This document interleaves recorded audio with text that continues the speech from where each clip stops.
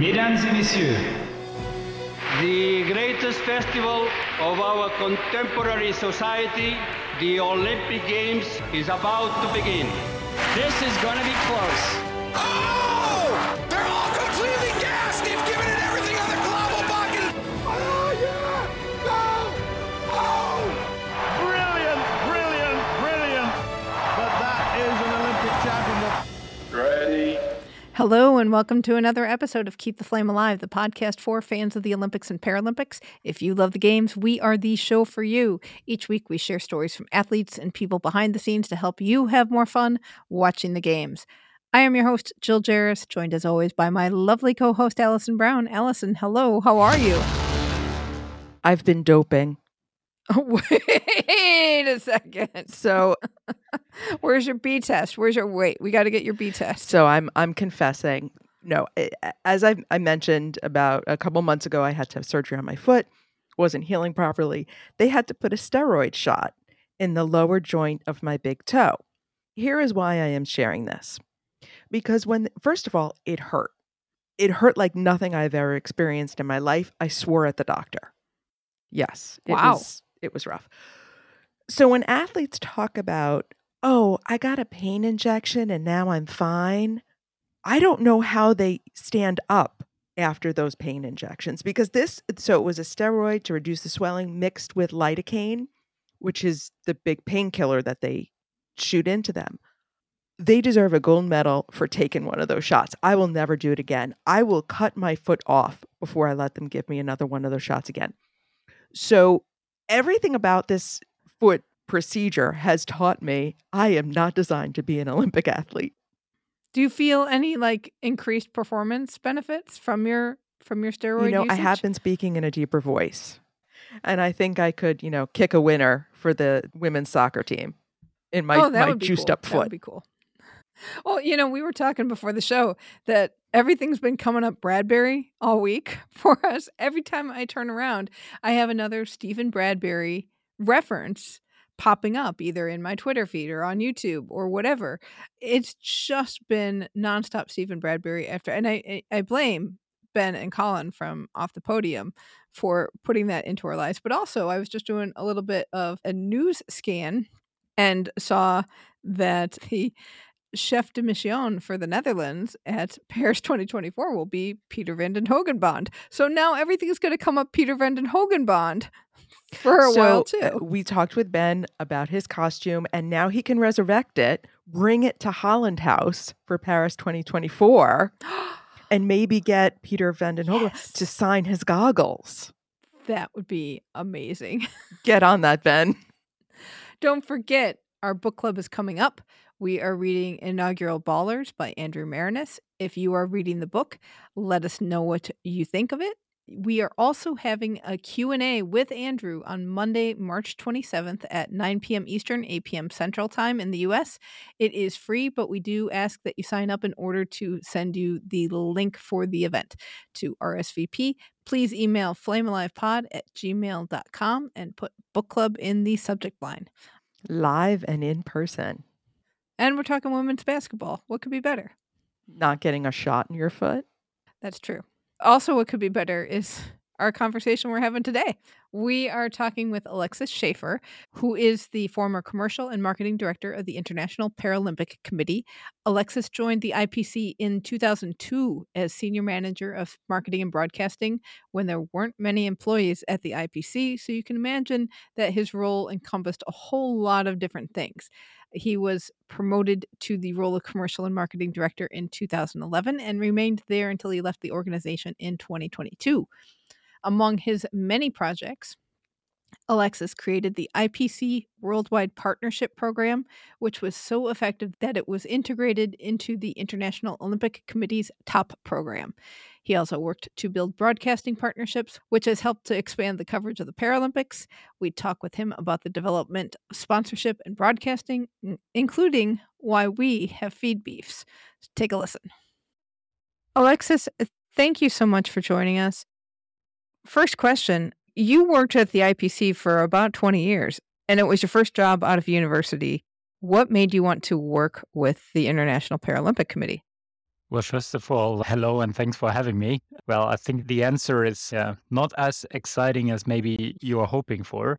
I left university. I was starting to look for jobs. I was involved with sports before, so I still do shooting sports. I was part of the German national team. I competed at some level internationally, and as a junior, discovered that shooting sports, you peak very old in your life in a way. So it's not one of the sports where you can do university right after it. So I decided to go with university, was looking for a job in sports. Didn't know at all that the IPC is based in Bonn. Bonn is my hometown, is where I went to school. I left the city for then studying. So came back, saw a post for a position for the assistant to the president. And I thought like, oh, that's interesting. Didn't even know that the International Paralympic Committee is based in Bonn. So maybe I call them up and ask them if I could do an internship while I'm applying for jobs, and could be an interesting opportunity to learn. And on the other hand, I do something meaningful. And well, that ended up in a 20 years career at the IPC. So, where did you start?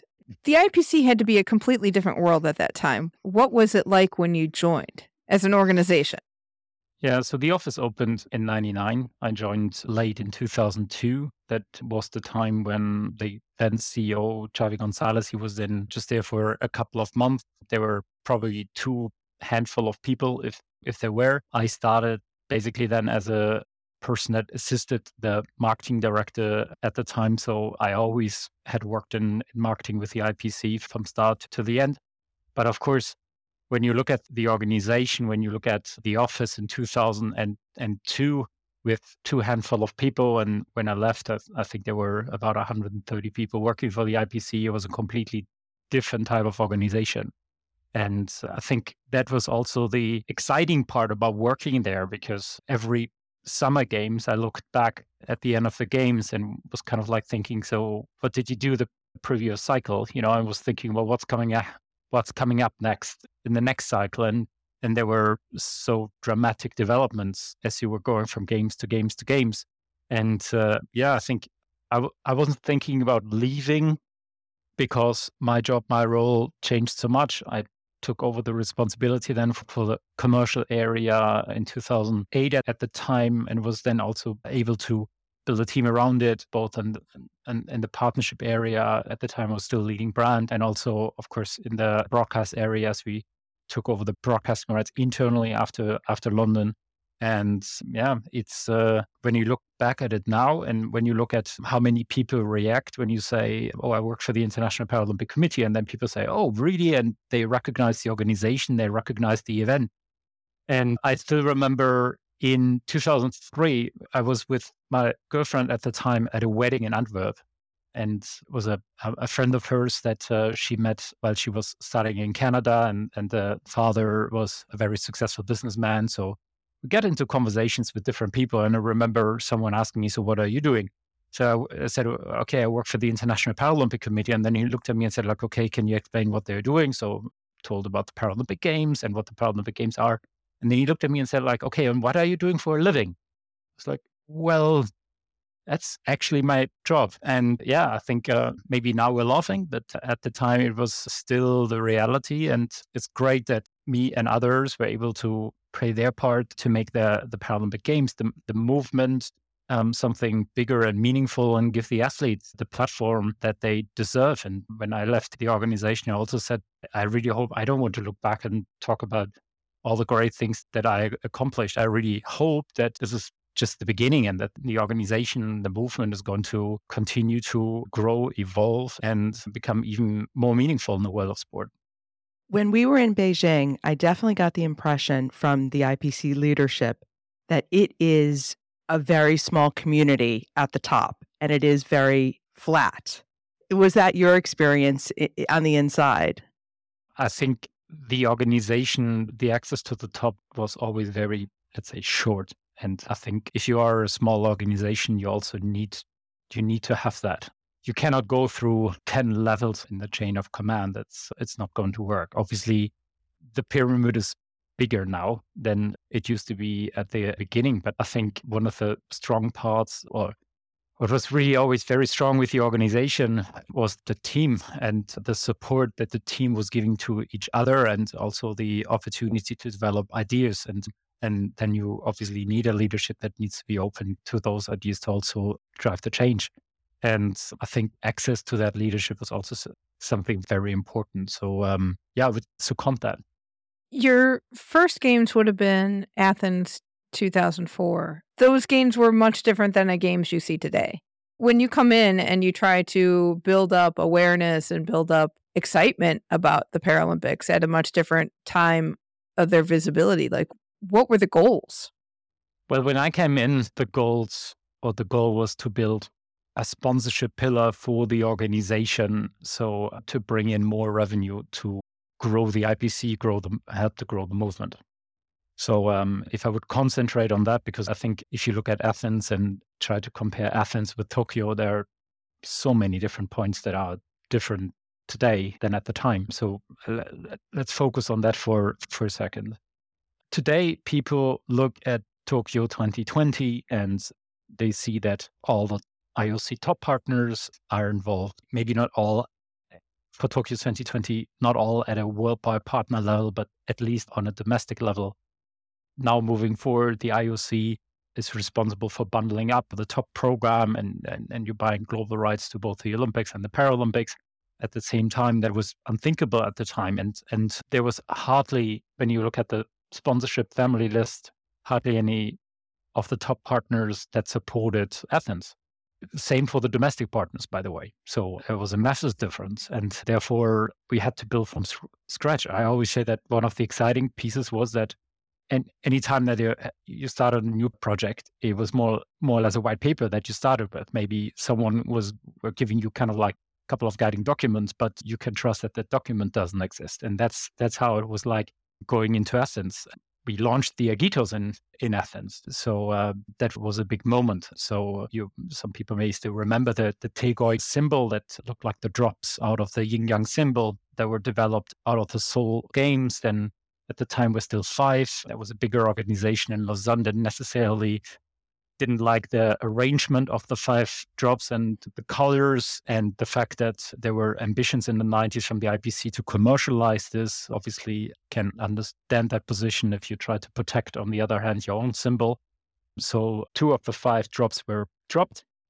And for a long time, that was the symbol of the Paralympic movement. I think there were a lot of people that always said it wasn't our decision to use that symbol. So we wanted to change that. And out of a strategic process that was led by the president at the time, Schaefer, and the board, one decision was also to create a new brand. So he was going into then the closing ceremony. When that brand was launched, it was still already visible on some of the television footage, but as it was launched shortly before the games, the organizing committee, for example, wasn't willing anymore to change the logo. So everything was changed, what was still able to change.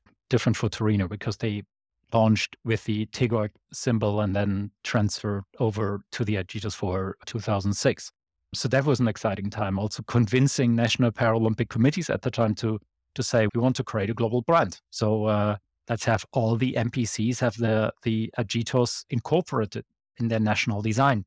Hardly any of the NPCs had that at the time.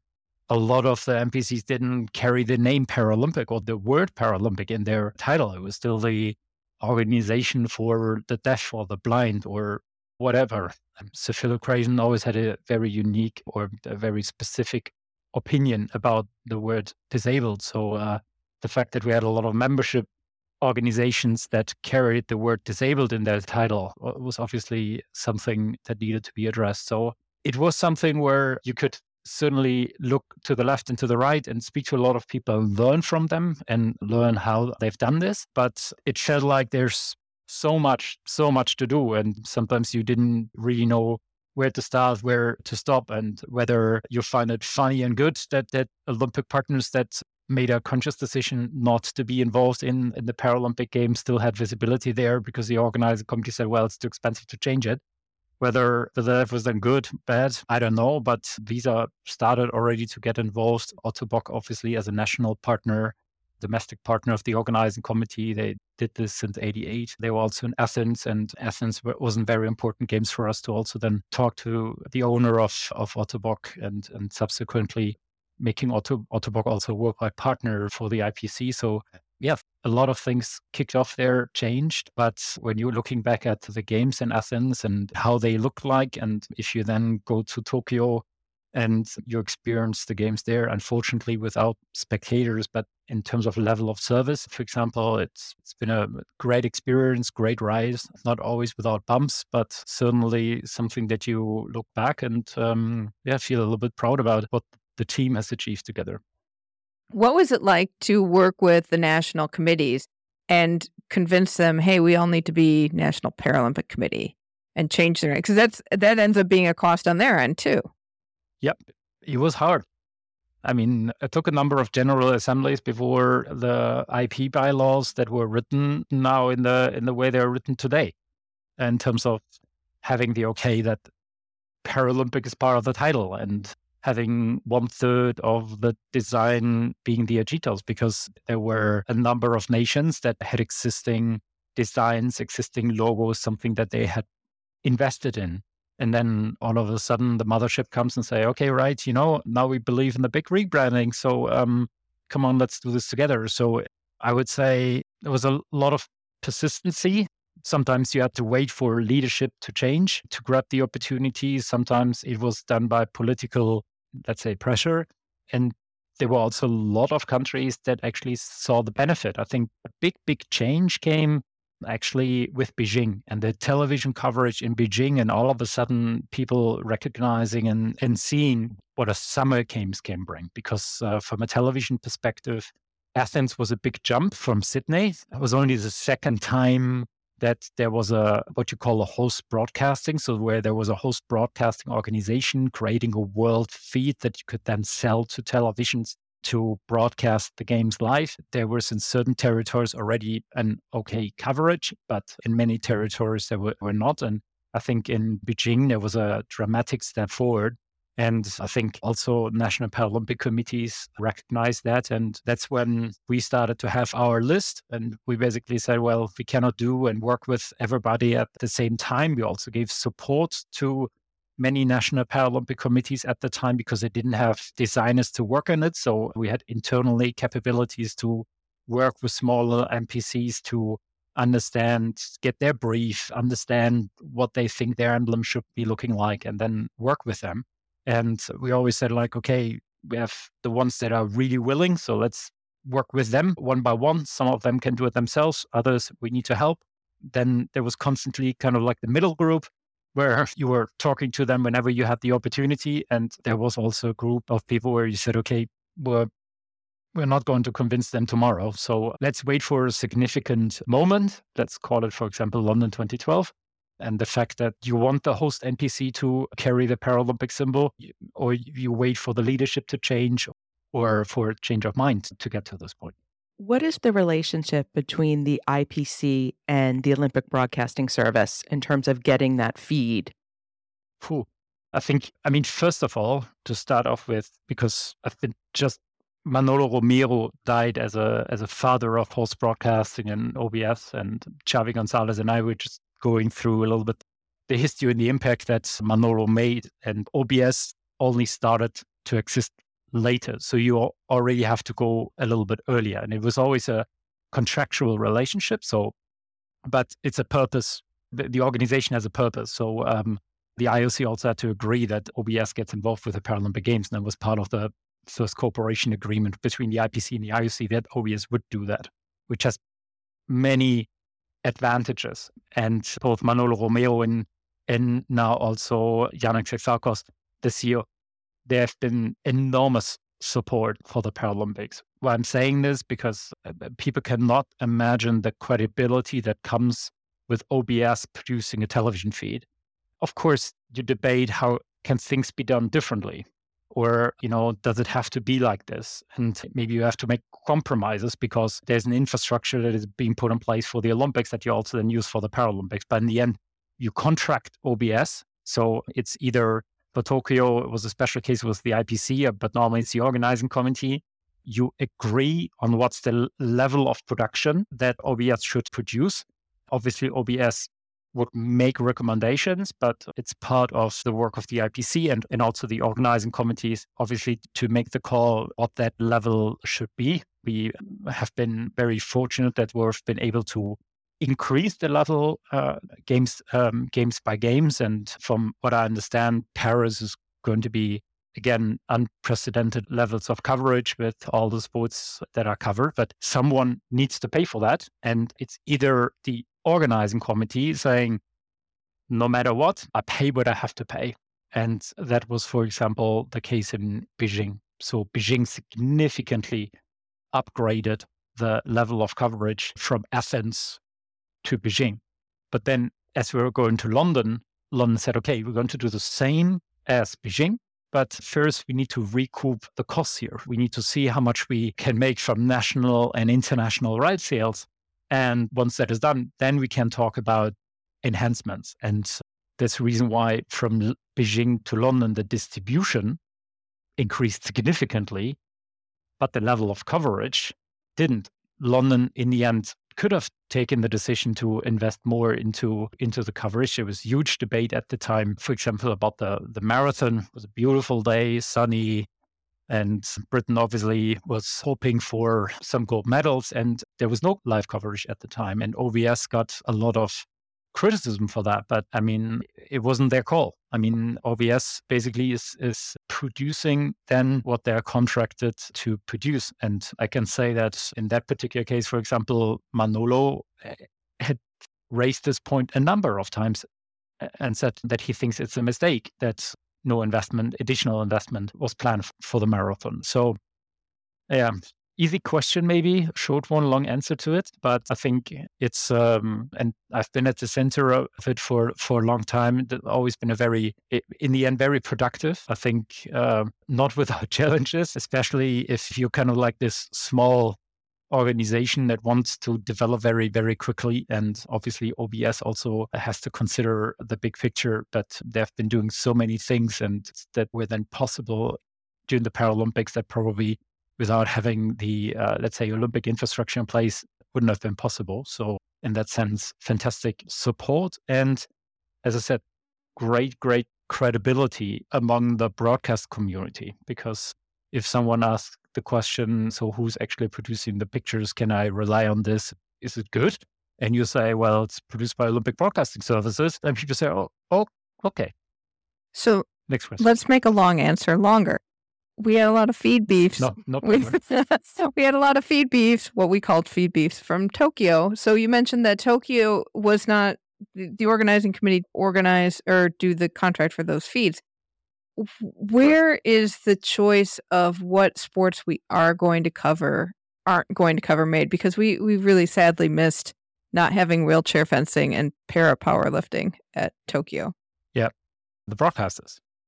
And I mean, for Tokyo, I can really speak about this because with my colleague Josh at the time, who was working for me and now working for International Skating Union and helping the president there, but he was leading this together with Alexis, and we came out of Rio and said, okay, we have unique opportunity. So the first thing that happened together with our board member, Mr. Yamaraki, we had to convince NHK to have a long-term deal in place for the Paralympic Games. So 8 games in a row. That gave us a lot of stability.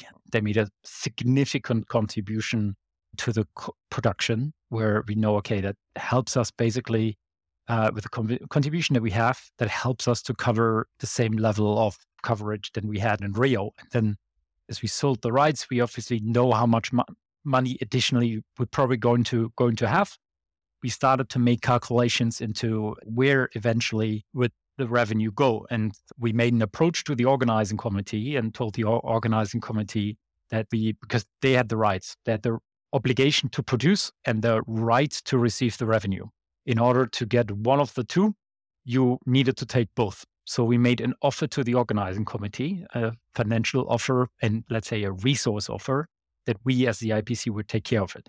We got a mandate from the governing board at the time to say, we want to increase the coverage. We believe that if we improve the coverage, it's going to help with the overall global distribution, but it needs to pay for itself. So at the time, we made the decision that worked very closely again with OBS to say, okay, each sport, how much does this cost? And then on the other hand, we had a number of meetings and we did a number of surveys with broadcasters to say, okay, all right, if we do this and we start completely from scratch, which sports are most important to you?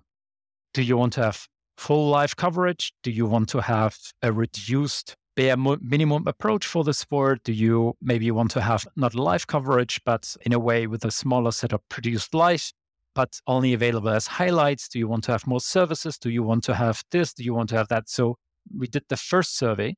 We got the feedback from the broadcasters, then looked at all the sports, all the different services, and said like, okay, right, what is really the core that everyone wants? And how much money do we actually have? So where do we have to make a cut? So that's when you trace back. There was an initial press release about the level of coverage that we announced together with the Tokyo organizing committee. So that was kind of like survey one after the decision, and where we obviously had to go to a number of sports. We say, okay, right, the broadcasters actually wanted an additional feed in athletics that was more important to them, far more important to them than, unfortunately, a sport that I'm not going to mention now.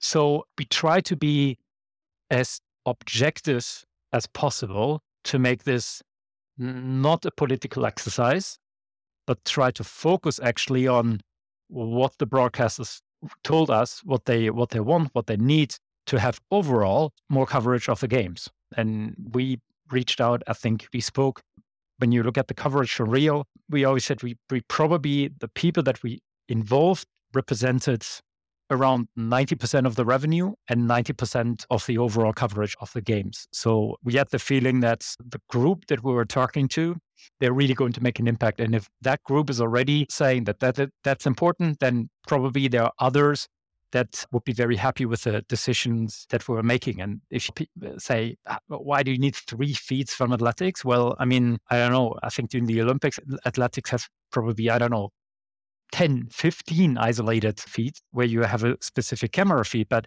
in the past, it was you had 2. That means you had a feed that focused on track, and then you had a feed that was mixing track and field, with the result that it was very, very hard to actually cover the narrative of a field event.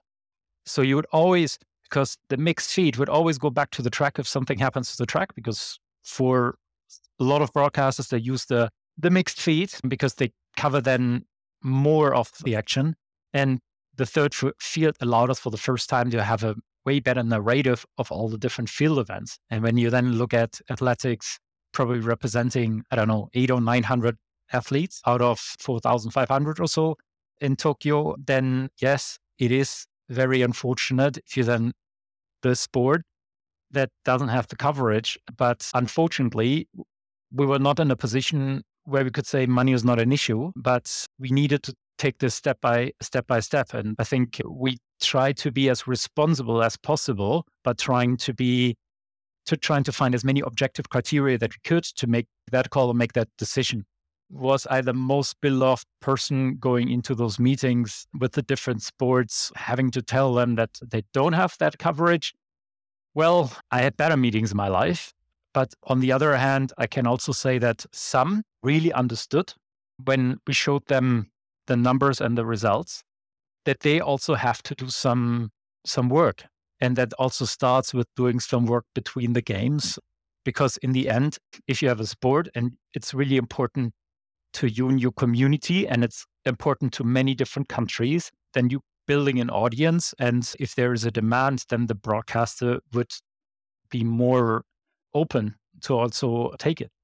But also, to be fair, when you're looking at the resources international federations naturally have on the Olympic side to also look after press, media, their own events. And if you compare this to the Paralympic Games, then obviously it's again one step at a time, something that needs to develop. I think it's frustrating in the moment, and it frustrated sometimes the hell out of me.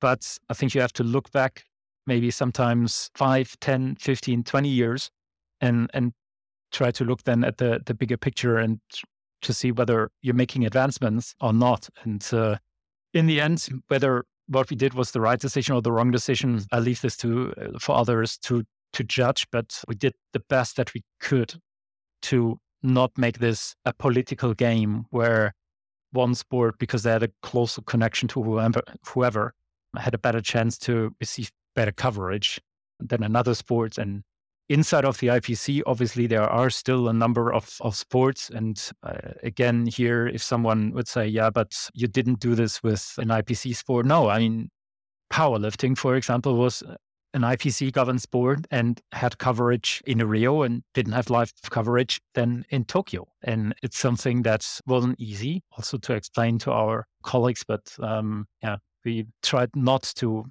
have policies interfering with it, because that's always then the end of it all when you try to explain it.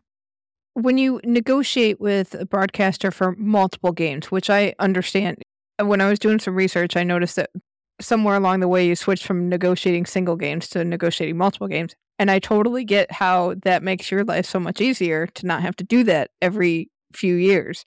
But when you talk about like expanding coverage of the Paralympics, or even the Paralympic expanding and adding more sports, or a sport adding more classifications or events to it, how does that affect the money aspect of it when you negotiate for a certain amount and then all of a sudden maybe costs go up or inflation hits or sports expand? And where do you get that money?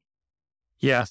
I mean, first of all, what really drives the price is commitment and very important competition. I mean, the more that there is a feeling of competition, that's really when you really get a market price. In that sense, in a lot of territories, we were more facing the situation to say, we need to build this partnership and need to build this partnership in the sense of getting more money and on the other hand, getting more hours to broadcast. So if you are FIFA or also the IOC, then you would go to tender in many markets because there would naturally also be a lot of television stations that would compete against each other. And in many markets on the Paralympic Games, certainly in the past, that has changed in a number of markets. Now, there was a lot less, if no competition. Sometimes it wasn't a question about, can I create competition? It was more a question about, how can I get a viable broadcaster?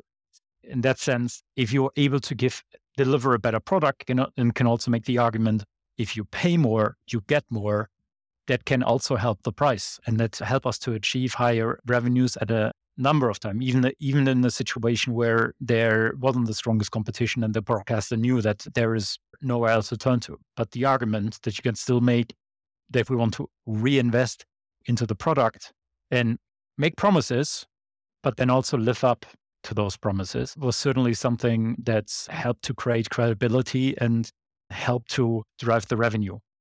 Then currency fluctuations, really, really, really difficult. I mean, even if it's just dollar against euro, that's already when you're looking at the fluctuation there. We try to minimize as much as possible the number of currencies that we were working with to protect us there and to have also as much, let's say, as much security as possible.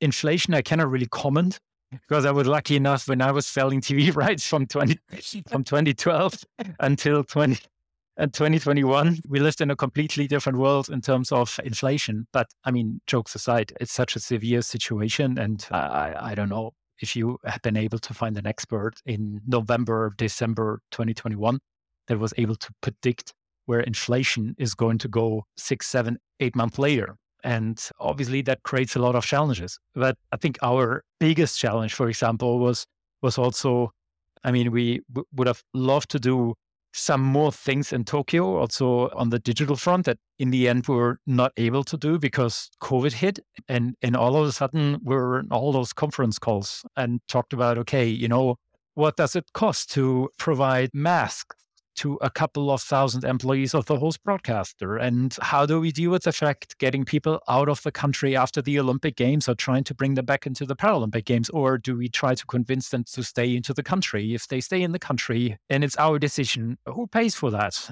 And I think that was a massive challenge to deal with. And on the other hand, I think it was still a massive achievement then to the team with a couple of last minute deals, with a lot of creative ideas, with good collaboration also with OBS to make it happen. That in the end, the IPC was able to say that even a small profit was made on the broadcast side. Because remember, I mean, the direction of the board at the time was expand the coverage, do as much as you can, but don't lose money. And I mean, I don't want to go into all the details here, but it was always the intent to really grow the coverage and as much as we can, because if you record a profit, it's a full profit business if you're selling TV rights.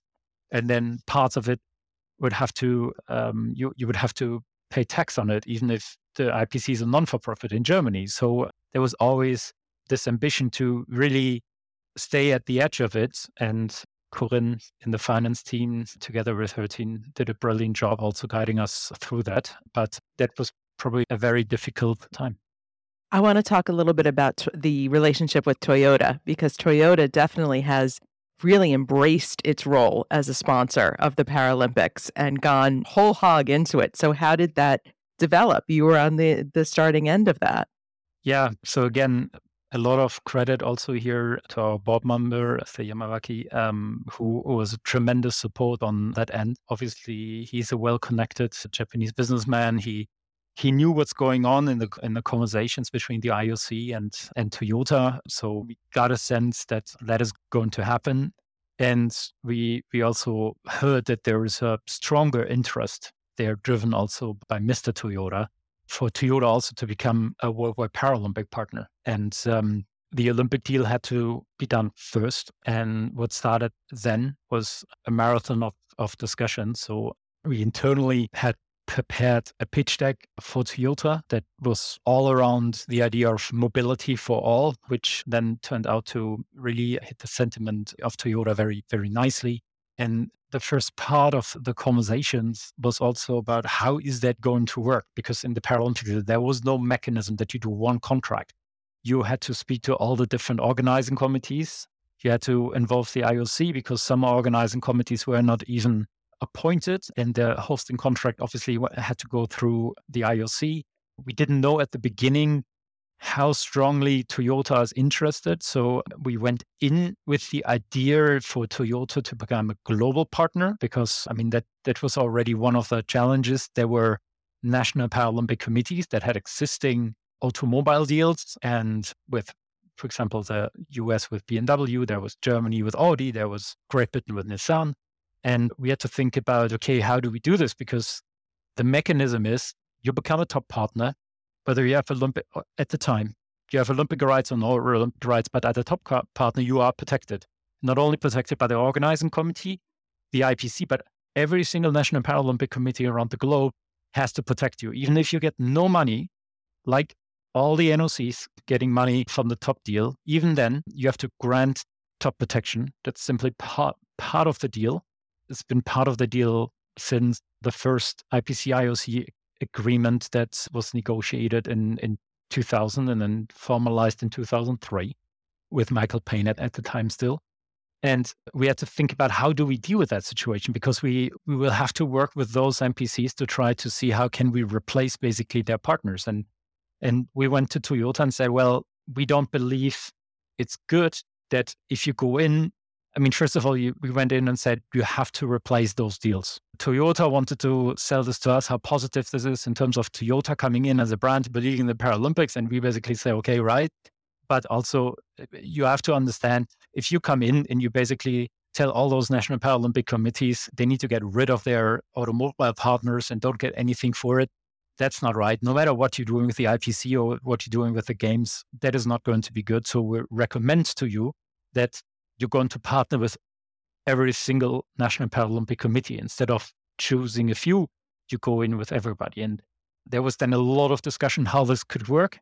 We came then at some point in time in the negotiations to the point where they said, yeah, we spoke with Mr. Toyota and he wants to go with this approach. So we want to have one contract. We want all the games included in the contract. We want every single national Paralympic committee. And then we started also to discuss what this then could be worth. And again, what we then tried internally was to think about how we could do this for the top program.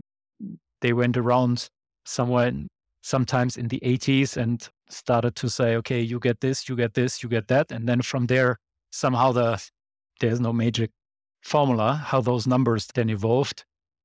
They evolved country by country, depending on the situation. We had to do this all at the same time. And again, we try to be as objective as possible, and trying to get as accurate information from the MVCs, whether they have a partner, not have a partner, if they have a partner, what rights, how much money. And we're trying to bake this then all into a structure, which we could then, again, discuss and negotiate with Toyota. It was a very interesting time.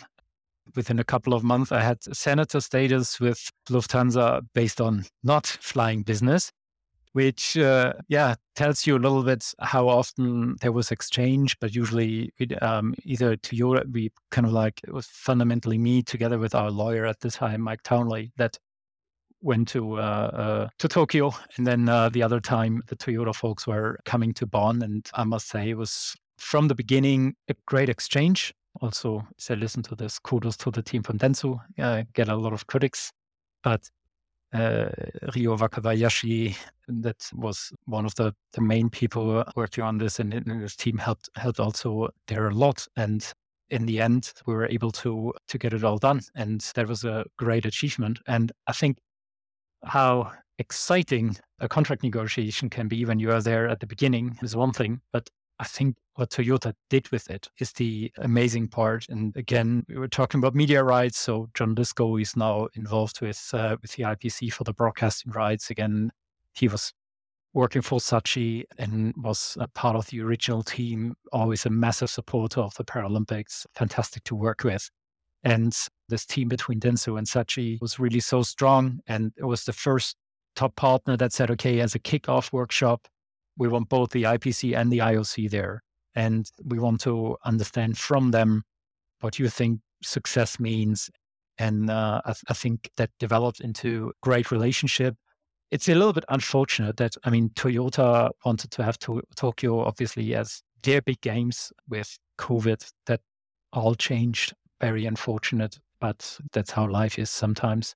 So I think we would have seen even more great things. And I'm saying this on the back of Toyota, then to kick off the partnership, having the Lauren Wollstonecraft video as part of the Super Bowl, something that from a PR point of view, obviously was massive. And even if not the whole world sees all the Super Bowl ads, it obviously had a tremendous impact on also how the Paralympics are perceived in the United States. And in that regard, I also must say, wouldn't underestimate the support that Toyota was giving to NBC, for example, because again, long discussions with Gary Zenkel about many different things. I think it's overall positive how that relationship is developing. I hope it really going to see a fantastic climax in LA. But in the end, NBC it's a for-profit company. So they need to refinance their operations with sponsorship dollars. And when you're then looking at what some of the partners were publicly saying, and on the other hand, behind closed doors, we're giving NBC to help having a greater coverage of the Paralympics, it's two different things. And Toyota was the one. And again, John was in the center of that and deserves also their credit. That it's a company that put the money where their mouth was and was leading the pack. And I think that created a lot of good things for the Paralympic movement, not only in the States, but also in many other countries. And therefore, I think overall, when looking back at that relationship, it's fantastic to see how things have developed from this program, the support, especially that it was also giving to national Paralympic committees, the development initiatives that the IPC was able to support NPCs with the money that Toyota was giving them. A lot of people speak about impact sponsorships and purpose and so on. But I think when you're looking at that relationship, then that's a really, really strong case and one where you, don't have to write the strategy afterwards. It was there right from the beginning, the intent, the purpose, and it then just in a great way went out and touched so many countries down to the athlete level. Well, it brought us the greatest mobility commercial ever, the Mike and Maya commercials. from the Tokyo Olympics. So, Toyota brought us such joy with their mobility device advertising. See? Yeah, but sorry to interrupt you here, but it's so interesting. The other day I met a previous colleague, and he's doing some work here for the local hockey team in Cologne, the HIF, or the Sharks in English. And they're doing an audio streams for fans with visual impairment. And who's sponsoring that? It's Toyota. And why are they sponsoring that? They went to the club and said, inclusion, especially also disability inclusion, is so important for us. What are you doing on this front? And that's what I'm saying. There's intent, there's strategy, there's a real purpose behind it. And the way it was disseminated all across the world was so funny for me to see. Kind of, you can. I'm not saying that this is kind of like, all because I negotiated the contract. It's definitely not. But it's so. I think when you're looking at the importance of that contract and that relationship, and you would start putting all those things together that were kicked off or started or were amplified or were continued or whatever. There's so much that goes back to that partnership. And therefore, it's, I think, incredibly important for the Paralympic movement that Toyota happened. And I hope that there also is going to be a longer relationship coming, but that is obviously future talk. One little follow-up. How long did it take to negotiate that deal? Because we often think on the fan side, we're like, oh, hey, Toyota's partner now. But this is such a complex deal and so overarching that, I'd like to appreciate the work that went into it. I must say, first of all, it was months, not days and weeks. You could probably easily do this by tracing down the press releases, but I think the final announcement must have been in November, end of November. And the negotiations started right after Toyota was announced as a top partner. So gut feeling is it was probably around a year it took to put all those different pieces together, right? I still quite remember the end date, the starting when all of that started. I must say I would have to look that up myself. So you worked under two IPC presidents, Sir Philip Craven and Andrew Parsons. What's the difference? Because they're very different men. What was the difference in terms of the impact to the organization and how it functioned on a day-to-day level? Yeah. Yes, obviously, two men, two generations.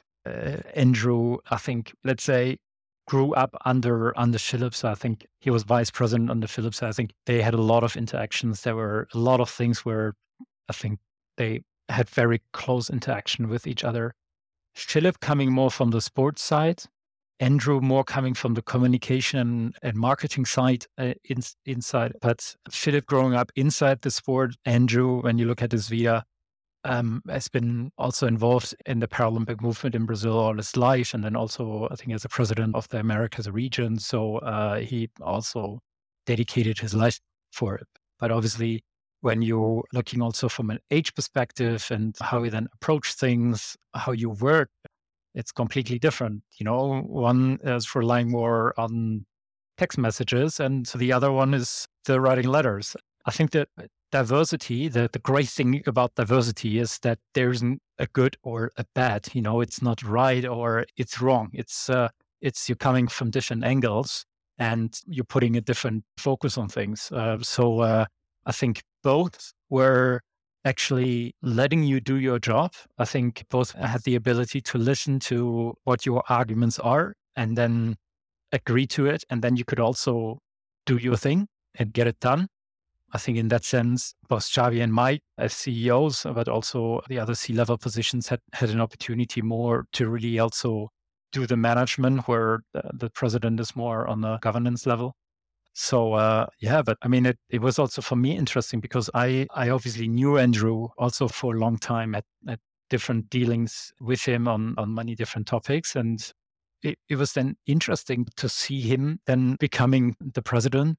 I think that you have someone who is very approachable, that you can talk to. And I think that is also a similarity to Sir Philip. It's also someone that when you're with him and you speak, then you feel that there's a really good conversation happening and they know their topics.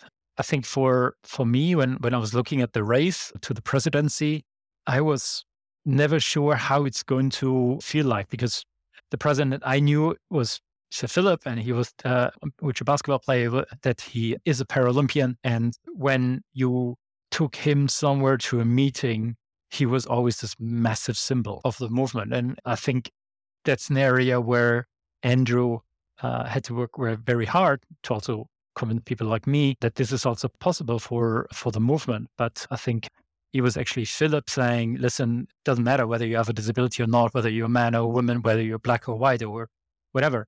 You need to be the right person, and you need to be the right person for the job. And obviously the membership now re-elected Andrew, and therefore I would say that that assessment probably still stands. So wait, if Sir Philip was ever angry, would you know he'd go, that's Sir Philip to you? Or did you, I mean... Well, no. You can say if I was angry, then I would say Sir Philip, and he probably knew that I'm angry. But no, Philip always used to be Phil to everyone, and always very approachable. And then Jocelyn, his wife, that when he was knighted, at some point in time, she said, okay, you know what, cannot be Sir Phil. So, it's Sir Philip.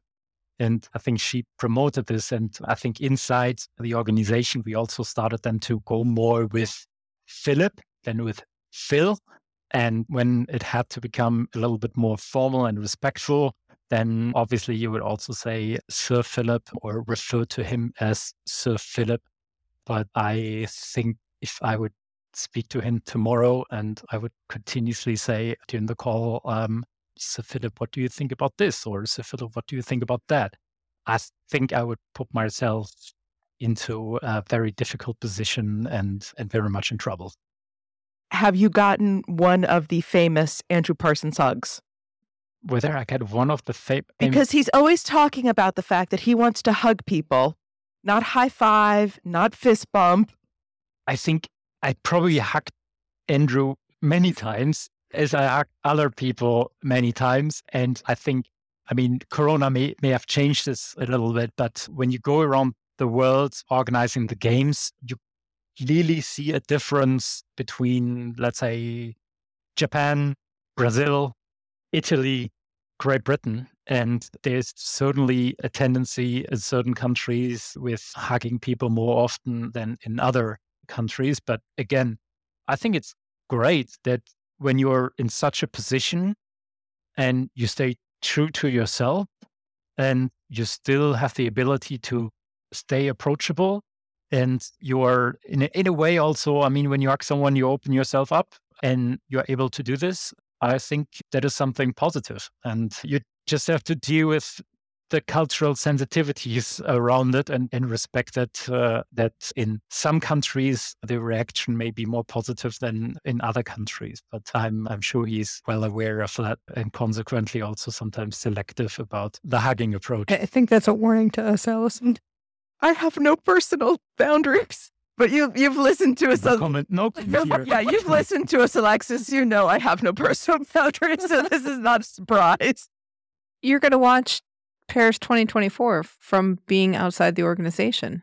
What do you look forward to seeing? Or, okay, as I'm fond of making long answers longer, what of your work will we see at Paris 2024?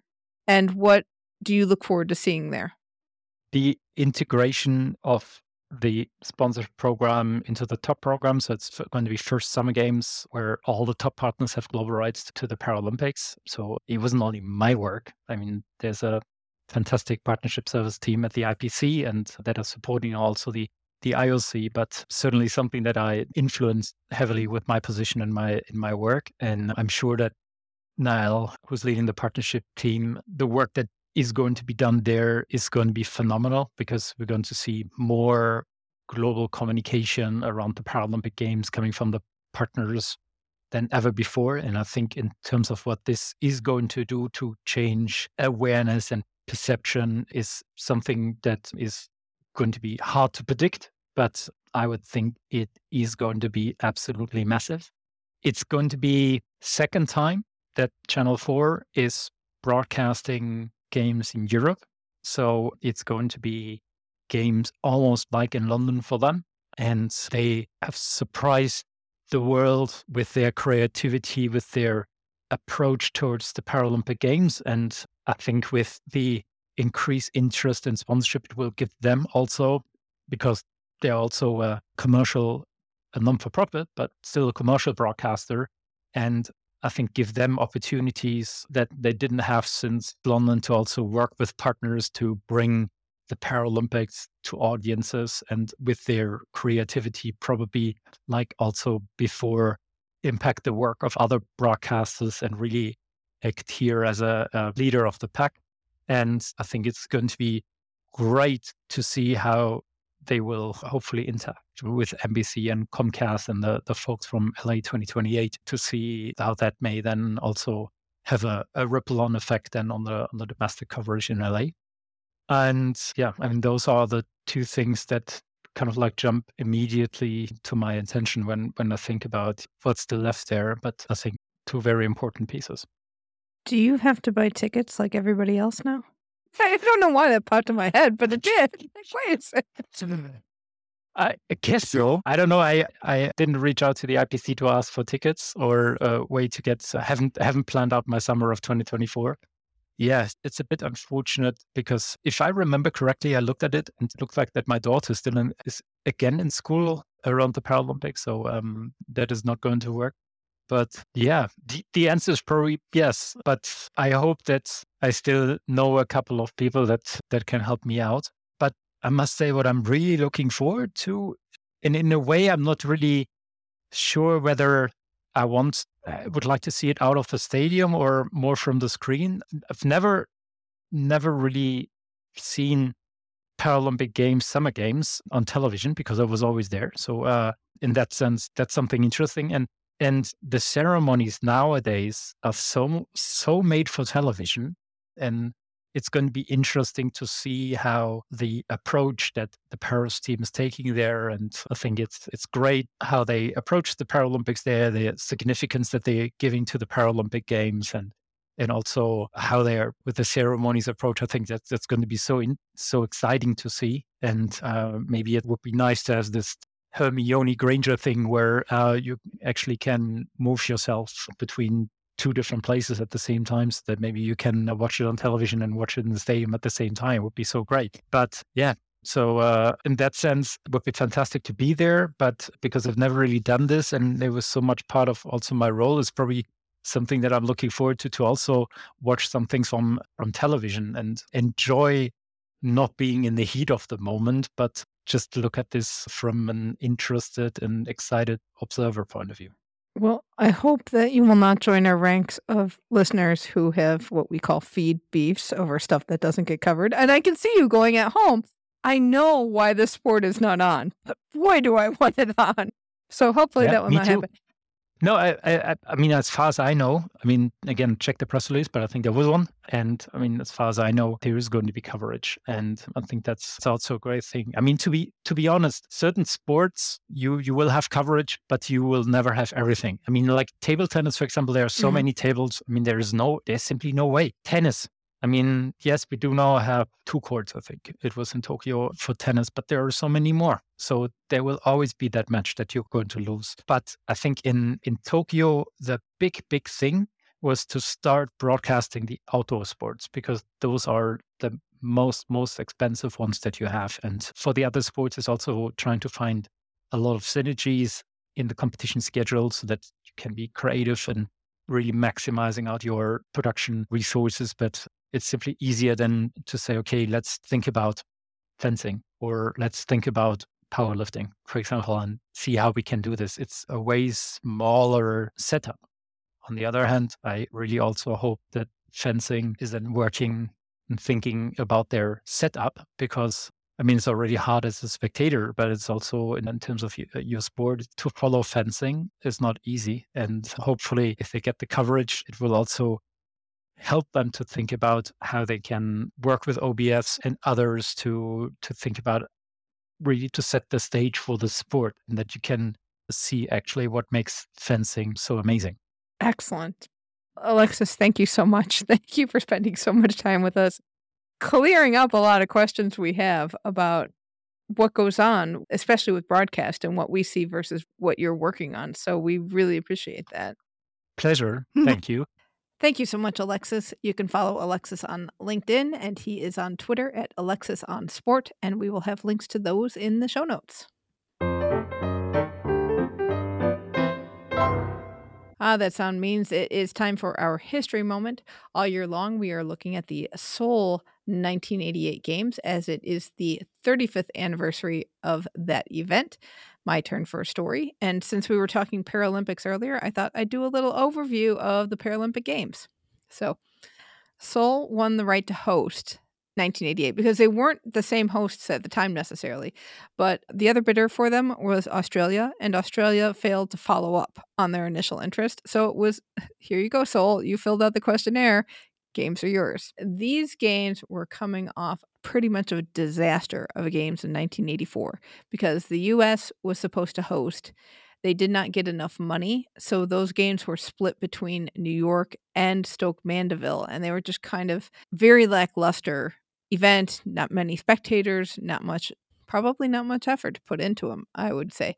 The Seoul organizers and the IPC learned that from that, apparently, because the Seoul Paralympics is widely regarded as the first games of the modern Paralympic era. And with the Seoul Games, once again, you had the Olympic host city was also the Paralympic host city that hadn't been done since Tokyo 1964. This time, however, the IPC had its first deal with the International Olympic Committee, and for the first time, Seoul shared venues between the two games. Which seems so obvious, and yet wasn't. Right. One of the things they did not share was the village, because Seoul built a village that was fully accessible for its Paralympians. And that was an interesting deal because even though they shared venues, but the two organizing committees still didn't work very closely together, especially the way they do today. So these games took place about 2 weeks after the Olympics closed, opened on October 15th and went through the 24th. And Seoul also has the distinction of having the first Paralympic torch relay. Just over 3,000 athletes from 60 countries participated. First time participant, the Soviet Union. Oh, I would have thought they would have been there from the beginning. One would think. Program had 18 sports on it. Most sports that we would recognize, swimming, athletics, archery, that kind of thing. Judo was the new sport for these games, and a demonstration sport was wheelchair tennis. Sports on the program that we don't see anymore: football 7-a-side, because now it's football 5-a-side. Also lawn bowls and snooker. Well, we saw snooker in the World Games, didn't we? That's correct. There were a total of 2,203 medals across 773 events. And this is really kind of sad because there were a lot of problems with events being canceled due to lack of participation. So they didn't have enough athletes for the event, or they had a lot of athletes withdraw due to classification issues. Still a problem. So that killed 156 events. And for most of them, the athletes were already in South Korea when they got the news that they weren't going to compete. Oh, that hurts. Because a lot of these people paid their own way. It wasn't like there was any money in the Paralympics at the time. I mean, there's not a ton now, but then there really was nothing from the national organizing committees. Right. So that said, the level of athleticism is greatly increased here because the organizers were able to use elite athletic standards, and that meant the level of competition was rising and the games were getting even more credibility as they were growing. So as we heard from Alexis Schaefer, Seoul created a new logo for the games. This was designed by Sung Nak-hoon, and it consisted of 5 taeguks, which are they look like 5 commas turned on a 90-degree angle so that the big curve is on the bottom, and it makes it look like a wave. Well, these 5 taeguks were aligned, 3 on the top, 2 on the bottom, coincidentally in the same colors and orders as the Olympic ranks. Oh, no. Did the IPC get Rule 40'd? Eventually.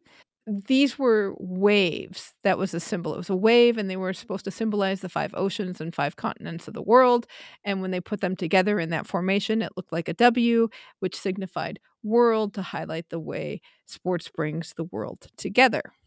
So the IOC didn't really notice anything about the logo until 1990, when the British Olympic Association said, hey, that looks a lot like the Olympic rings. And then the IOC got involved, and we heard from Alexis what happened after that. Mascots for these games were the Gomduri. These are 2 teddy bears. And in posters and things, they are depicted with their legs tied together in a 3-legged race, and one's holding a baton. So they're in a race, and they symbolize overcoming adversity through cooperation. And they're supposed to encourage people to work together peacefully and harmoniously, which I think is a lot to put onto a mascot. Especially 2 teddy bears. Right? They have little shoulders to hold that all up. Mascots were also on the medals. They were on the back side of the medals.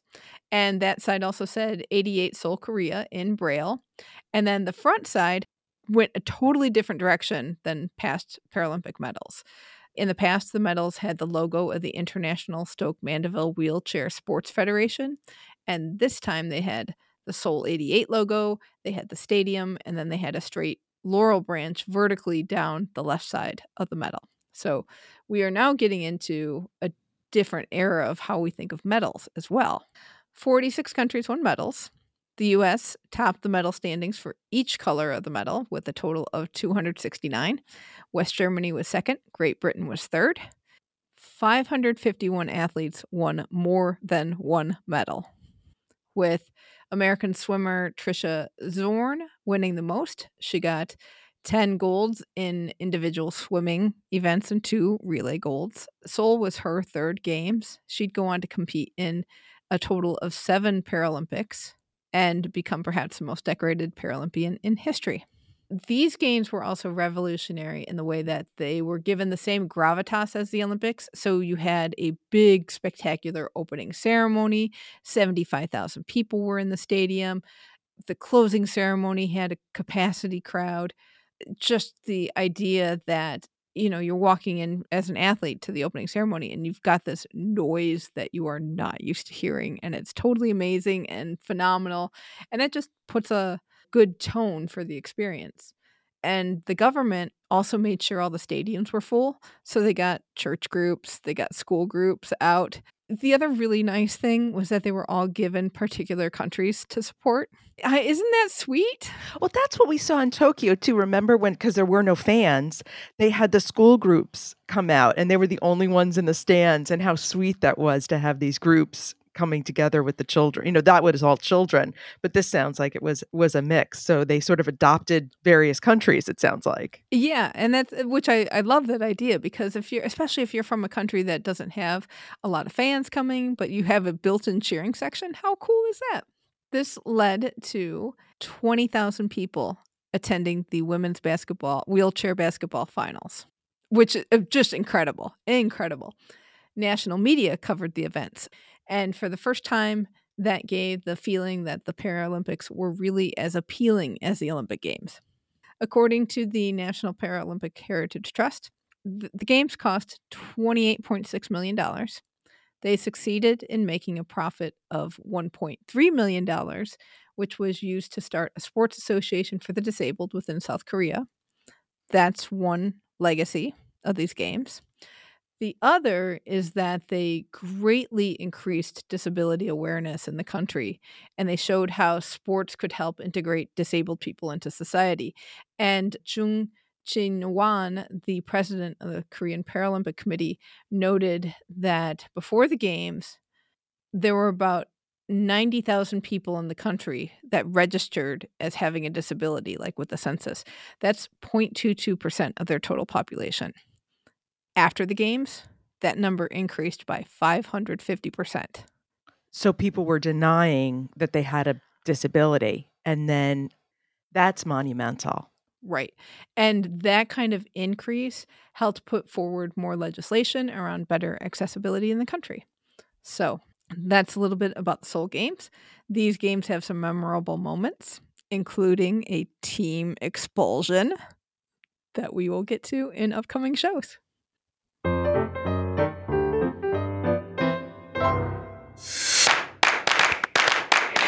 Welcome to Shukflistan. It is the time of the show where we travel to our very own country of Shukflistan to check in with our team Keep the Flame Alive. These are past guests of the show and also listeners of the show. You are all Shukflistanis to us as well. What is going on? So, beach volleyball player Kelly Chang finished 5th at the Doha Elite 16. Kim Rohde won gold at USA Shooting's Shotgun Spring Selection Match 2023. Maggie Shea and Stephanie Roble finished 3rd at the Lanzarote International Regatta in the Canary Islands. Annika Malasinski competed in Nordic Combined in Schowach, Germany, and she finished in 22nd place. She then competed in a Continental Cup competition in Reyna, Norway, with 3 races. She got 2 podium finish, 1 second, which was a personal best, and 1 third, and then she placed 4th in the other race of the event. John Schuster and Team Schuster won the Men's U.S. Curling Championships. This is John's 8th national title, and they will be the American entry at the WCF World Champs in April. Race walker Evan Dunphy finished 3rd in the Australian Open 20-kilometer race walking championships with his best time since 2016. Kayaker Luca Jones placed 4th in the 2023 Penrith Open. As part of that race, she was also in the K1 Women's Masters category, in which she came in 1st. She will be competing in the 2023 Australian Open this weekend. Deanna Price became the first woman ever to throw 26 meters in the weight throw, which is kind of like the hammer throw for indoor competition, when she did it twice at the USATF Indoor Championships. And speed skater Erin Jackson, along with Kimmy Getz and Mackenzie Brown, won gold in the team sprint event at the ISU Speed Skating World Cup. Competing, we have shooters Tim Sherry and Jenny Thrasher will be competing this week at the ISF's World Cup in Cairo, Egypt. And in some other news, back to Annika Malasinski, she was named to the U.S. team going to the World Champs. Shot diva Michelle Carter was named to the U.S. Black Chambers 2023 Women of Power 50. Keegan Randall recently spoke at the TEDx Anchorage 2023, the theme of which was entropy.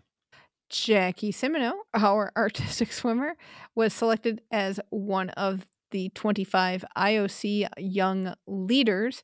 As part of this, she will get seed funding from the IOC to design and run her own sustainable sport-based social project. And Book Club Claire was selected in the Paris 2024 ticket lottery. I'm excited for her. Very excited because she got a really cool pack of tickets. Listener Nick also was involved in that. He and a bunch of friends have pooled, so they've got a whole bunch of tickets. So let us know if you've gotten selected and what you're taking home.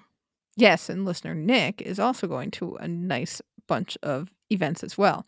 I keep seeing people in the Paris 2024 planning group just, I won the lottery, I got in, I got my tickets.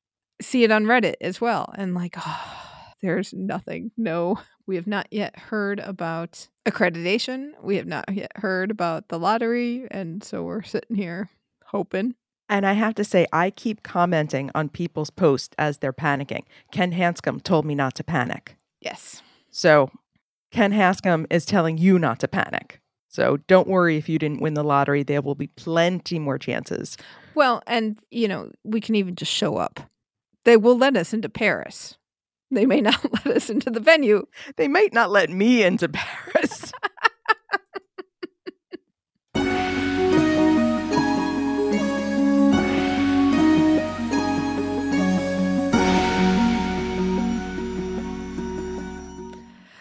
Beijing 2022, we can't quit you.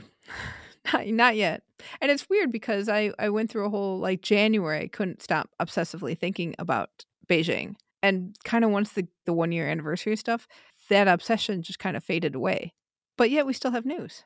We do still have news. So Kamila Valieva update. WADA has formally appealed the findings of RUSADA, the Russian anti-doping agency. So WADA is seeking a 4-year ban for Valieva and an invalidation of her results beginning with the Russian nationals in December 25th, 2021. So that would also invalidate the Russian team gold medal from Beijing 2022. Now it goes to the Court for Arbitration of Sport. But that's not all.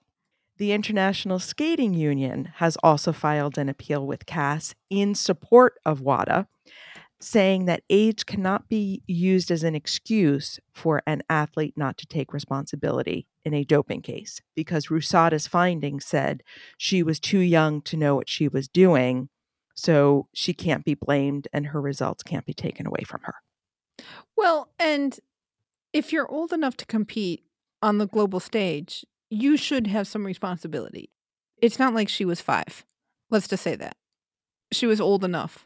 So now we wait for CAS on both fronts, and we hope that eventually the team medalists will get some medals. The Court for Arbitration of Sport has not yet announced if they are even going to accept this appeal and review the case. So 2 more hurdles, really, before we know this is totally... Well, the first hurdle being, will they accept the case? If they don't, game over. Team Russia won gold and they will get their medals. They will have a medal ceremony. If CAS does take the appeal, then the last step is this decision. So maybe this year we'll have a decision. Well, I'm thinking we can have a medal ceremony for them in Milan. Oh, that's still a long 3 years away. I know what I'm saying. Ugh. Well, hate to end on a crummy note, but that's going to do it for this week. Let us know what you think of marketing the Paralympics and what should they do going forward. Email us at flamealivepod@gmail.com. Call or text us at 208-352-6348. That's 208-FLAME-IT. Our social handle is at flamealivepod, and be sure to join the Keep the Flame Alive podcast group on Facebook.